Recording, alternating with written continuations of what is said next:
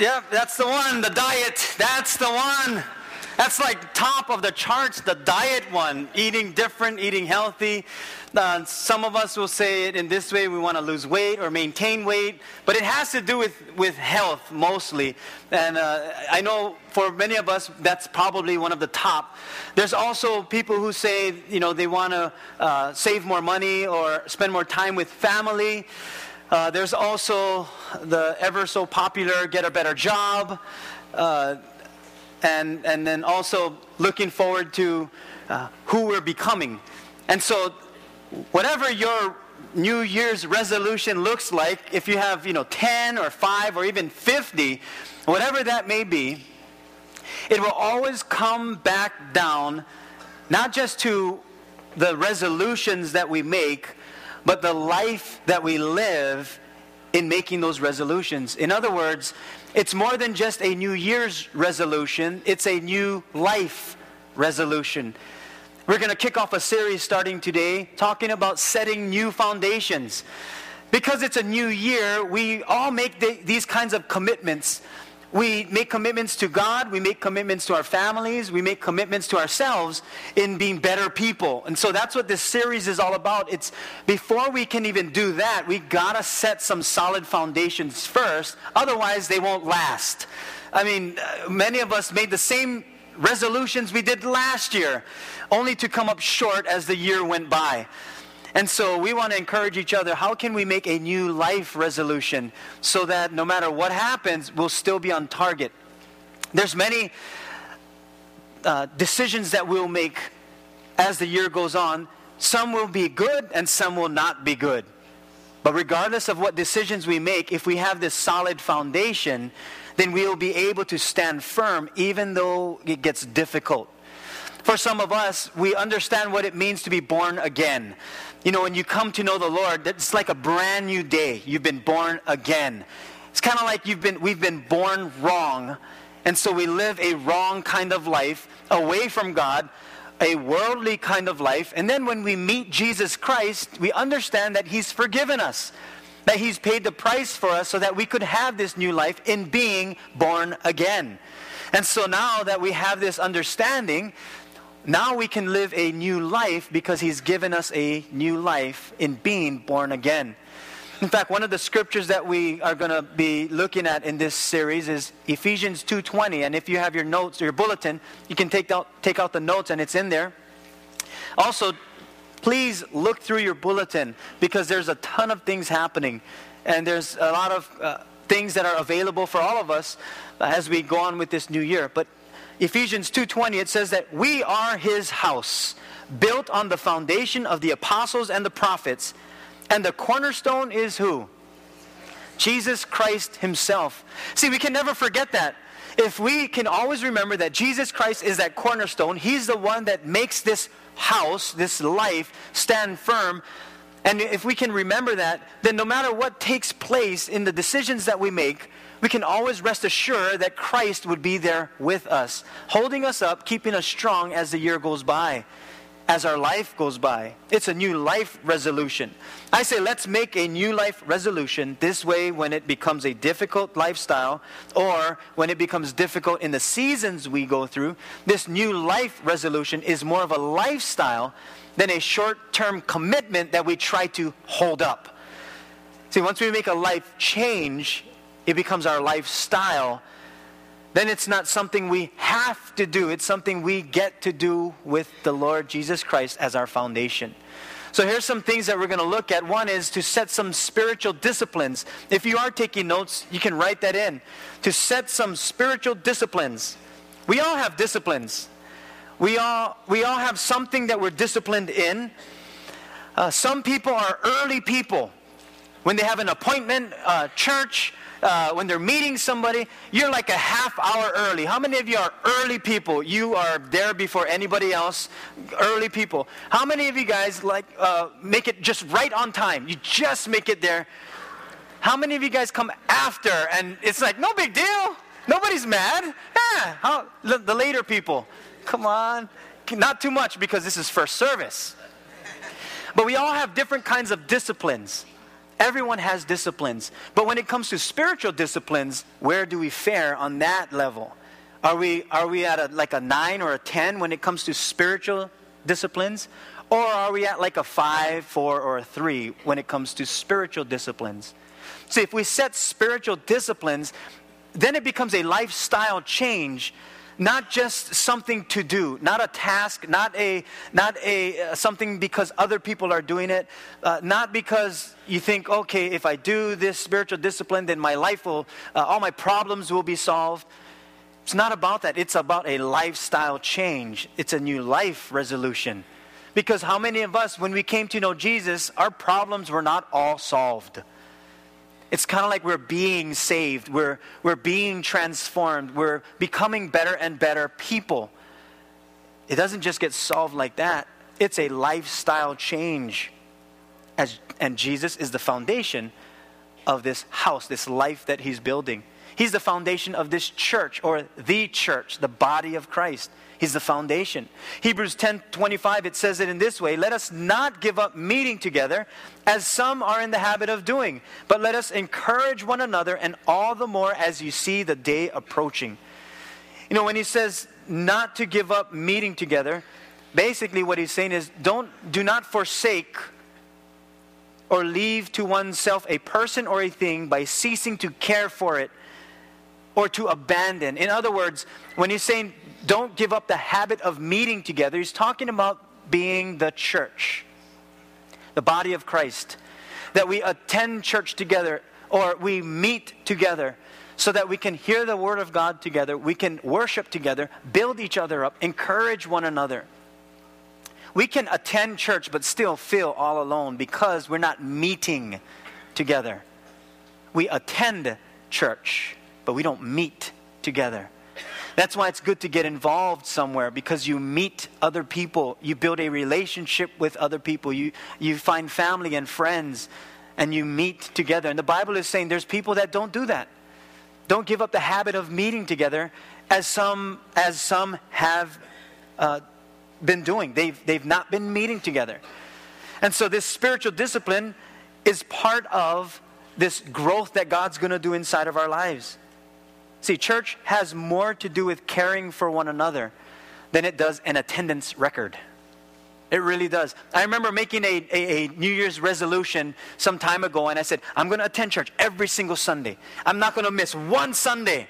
Every single Sunday I'm going to come. I missed a lot of Sundays when I made that. I remember making that resolution. I missed a lot of Sundays. But instead of me saying, you know what, I'm not going to miss any Sundays, I told myself, you know what, I'm going to get involved.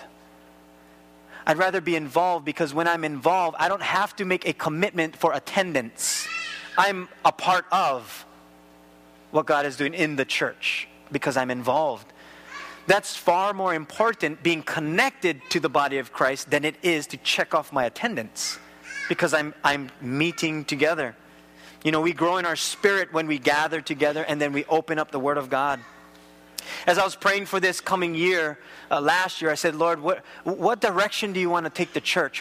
Where are we as the body of Christ here in Hilo? Where do you want us to go? And this is what He said: I want to grow the church.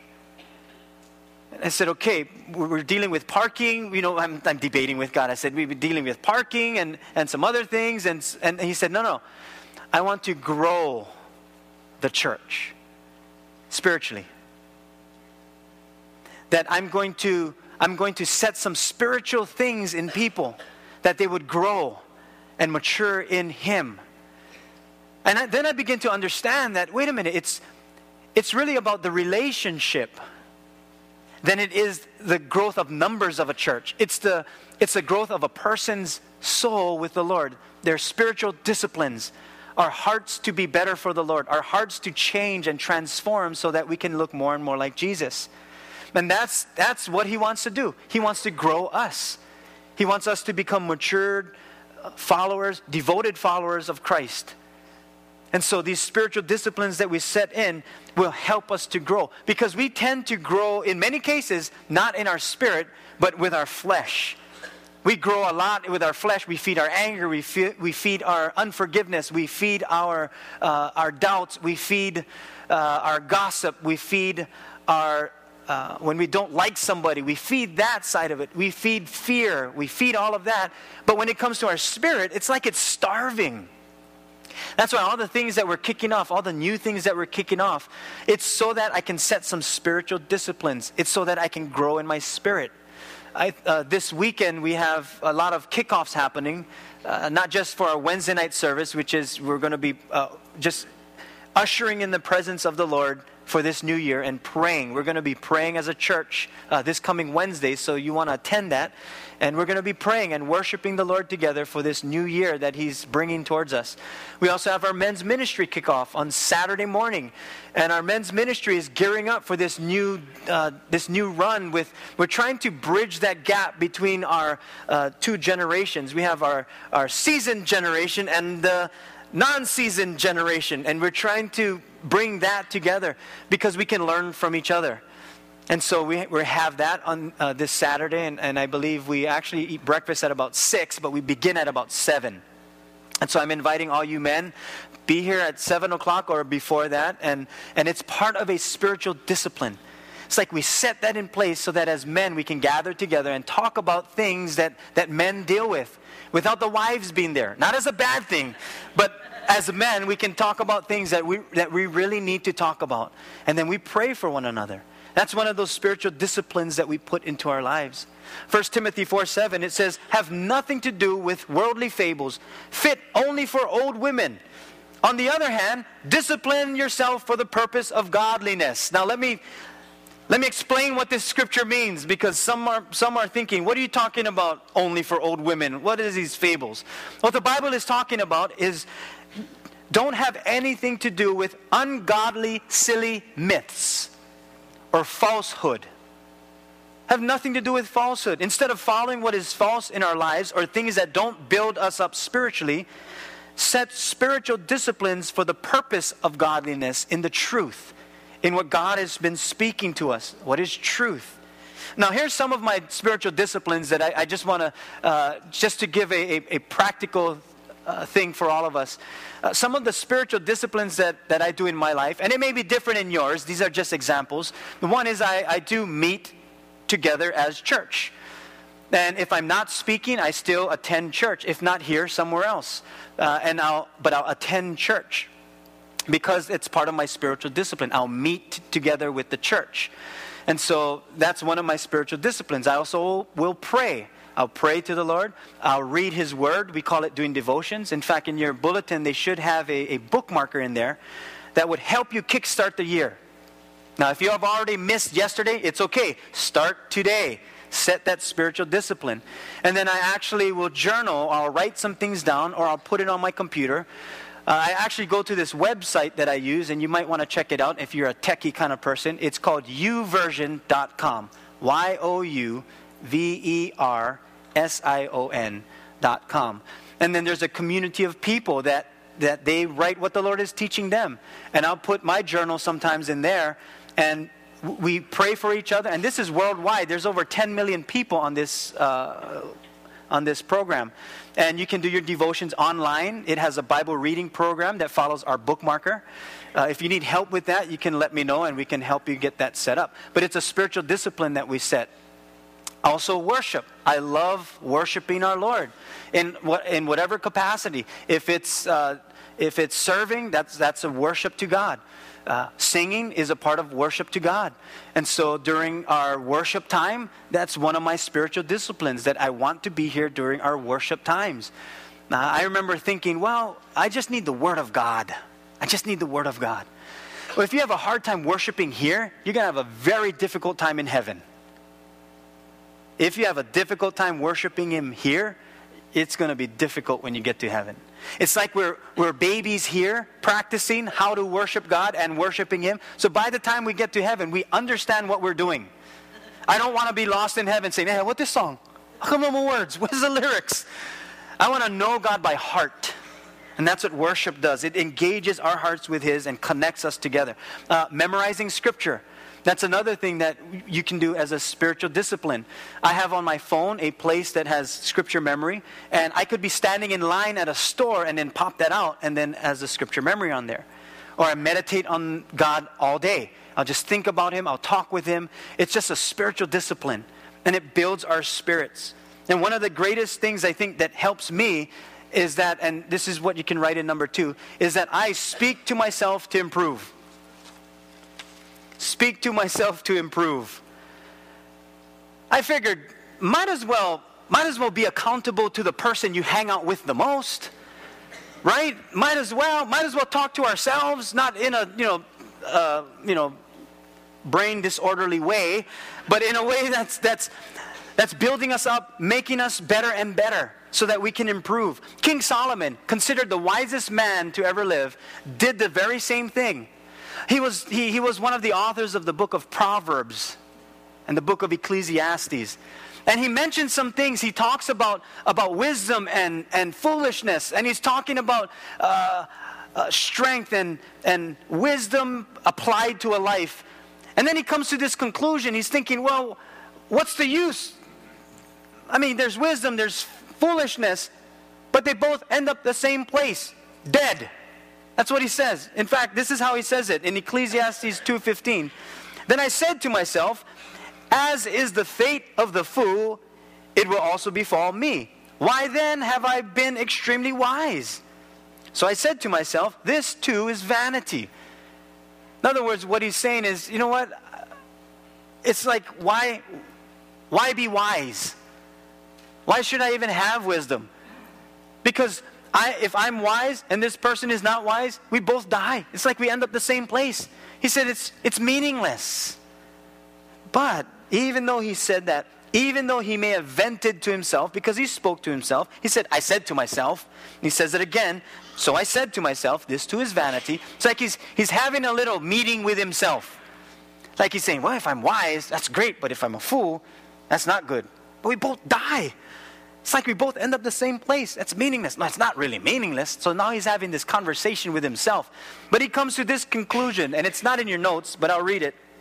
And it's at the end of Ecclesiastes, chapter 12, verse 13. And it says, let us hear the conclusion of the whole matter. So he debates, he contemplates, he thinks things through, he talks to himself, and then he says this. Here's my conclusion.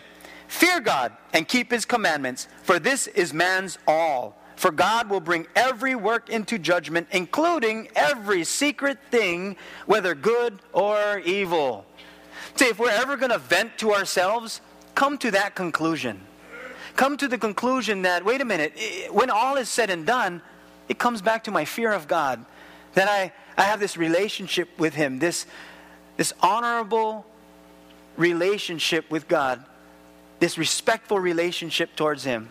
Now that's going to be a part of how I speak to myself. Sure, I'm going to battle with some things, but that's going to be the end result.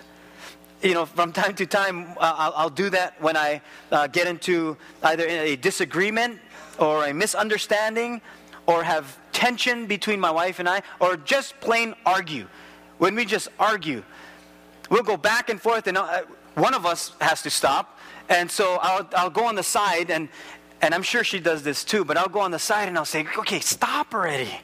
Come on, enough already. Yeah, but she's not listening. You're not listening either. And I actually do this. I'll say to myself, but it doesn't matter. It really doesn't matter. Let her watch that show. You can watch football later. Doesn't matter. Tape it, record it. You can watch it later. You're not even going to have time to watch it. I'll watch it later on tonight. Okay, when are you going to watch it? I'll watch it tonight at 11 o'clock. And then you can sleep late. You can be tired the next day. I don't care. Yes, you do care. Yes, okay, I do care. But why does she have to grumble all the time? You're doing the same thing. Look, you're grumbling by yourself. I say, okay, what do I need to do? Just invite the Lord in. Okay, Lord, I need you. I need you. And it's like the Lord smiles and He says, good boy. Good boy. My ka'i. And so I'll do that, and I'll say, Lord, I change my heart. Reverse whatever it is that's going on in me. Why am I so upset? It's just a TV show. It's ruining my whole day. And He says, no, repent, turn, change your mind. King David said it like this. He says, why am I so discouraged? Why so sad? And he could have stopped there. He could have stopped and said, oh man, this is a horrible life that I'm living. It's just a bad day going on. Oh, forget it. Might as well just throw in the towel. And he's talking to himself. Why am I so discouraged? Why am I so sad? And then his other half, himself, says this. He goes, hey, wait a minute. I will put my hope in God. I will praise him again, my Savior and my God.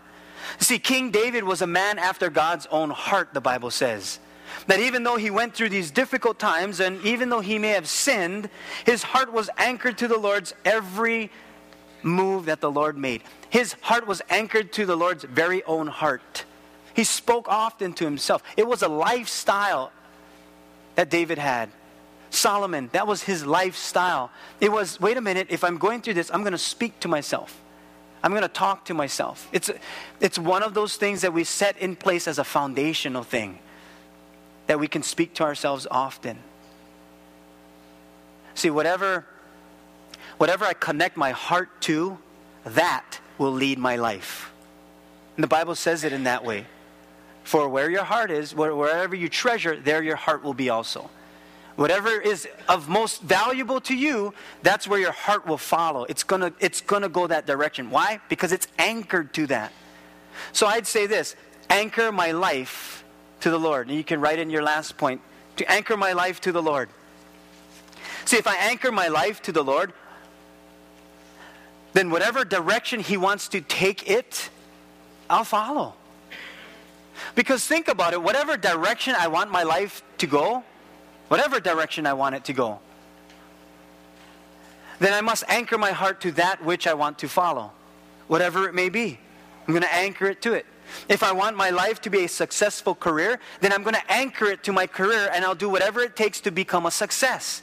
But if I want to be rich, and I anchor my life to money, then my money will dictate where my life will go. And I'll even sacrifice those that I love and the time with those that I love so that I can make it big.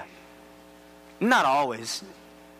But if that's where my heart is, then my money will guide me and lead me every single place it wants to go. If I want to be worldly, then I anchor my life to the world. But the problem with that is wherever the world goes, so will I.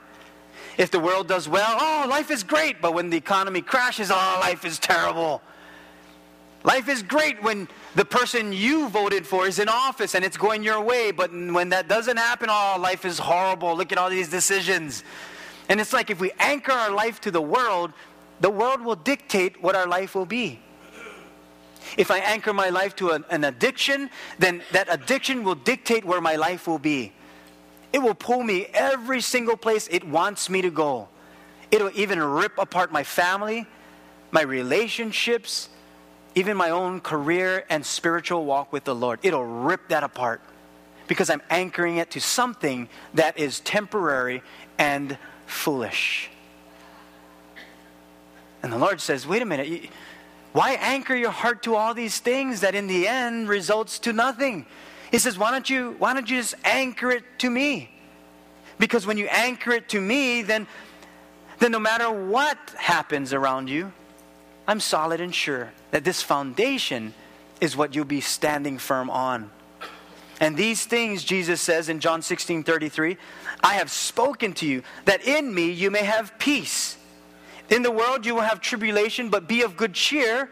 I have overcome the world. Now, if Jesus Christ has overcome the world, or the things that weigh us down, the things that pull us away from Him, if He's overcome the world, and we anchor our life to His, then we become overcomers also, because where He goes, so do we. When we were young, my cousin had a motorcycle, and we found this one little toy. It was like a toy car, the plastic ones. You know, now they have the motorized ones, but before, when we were kids, you'd have to push it with your feet with the metal, that metal paddle, the paddle on the bottom, the pedals, and you'd have to push that back and forth, and however fast you went, that's just how fast the car would go, or your little vehicle. Well, we found this one, and we were trying to work it, but it was broken. So we took out all the metal things, and people would push us. And then, as kids are, we thought, how can we go faster?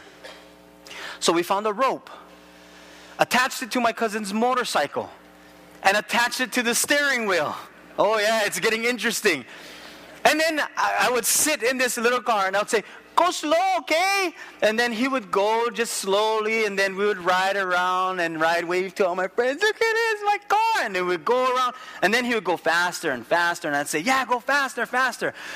Well, I didn't know he was going to go this fast, but he's just flying it down the road. Well, he takes this sharp turn onto the grass. And now before the grass, there's this little curb. You know where the water drains kind of thing? And there's this curb. Well, because it's plastic wheels and he turns sharply, I keep sliding. I slide so far, I see him. And I'm thinking, what are you doing? And I hit the curb. I hit it. I actually flip over. And I land. And we're all screaming, yeah, because I'm alive. Yeah. And wherever he went, so did I. Now I thought, what if mid-flight, upside down, as I'm turning, I said to myself, this is dangerous already. I can't take this anymore. And I cut the rope. What would have happened? I wouldn't be here probably. Oh, I would have gotten seriously injured. Our life, when anchored to Christ, is the ride of life. It's not the smoothest ride in the world. It's not easy all the times. The road is narrow. But when we're connected to Him, even when we flip upside down, no matter where it seems like our life is going, wherever He goes, so do we. And He'll take very good care of us. But I must anchor my life to the Lord. I can't cut midway. I can't say, Lord, this is too hard. I sever my relationship with you. If I do that, then this is what happens. He says, anyone who parts from me is thrown away like a useless branch and withers. Such branches are gathered into a pile to be burned. Sounds pretty drastic, and it is, because he's trying to make a point here. Christ is saying, listen, when you cut your life off of mine, it's worse. It may seem like things are going well. It may seem like it's smooth sailing. But that's only because you haven't hit the ground yet. And it looks easy. It looks great. He says, don't do it. Apart from me, oh boy, it's like you've been severed off and it's been cut. See, when my life is not anchored to the Lord, no matter what I do in my life, no matter how much I try to make excuses or justify my decisions, my life becomes dry, unfruitful, and eventually burns out when I'm apart from the Lord. But when we abide in Him, then we have that peace that He talks about. The peace that helps us to overcome this difficult world that we live in. But only for those who choose a new life resolution. In other words, I must become born again. Could you say amen to that? Yeah, you can close your Bibles and put away your notes.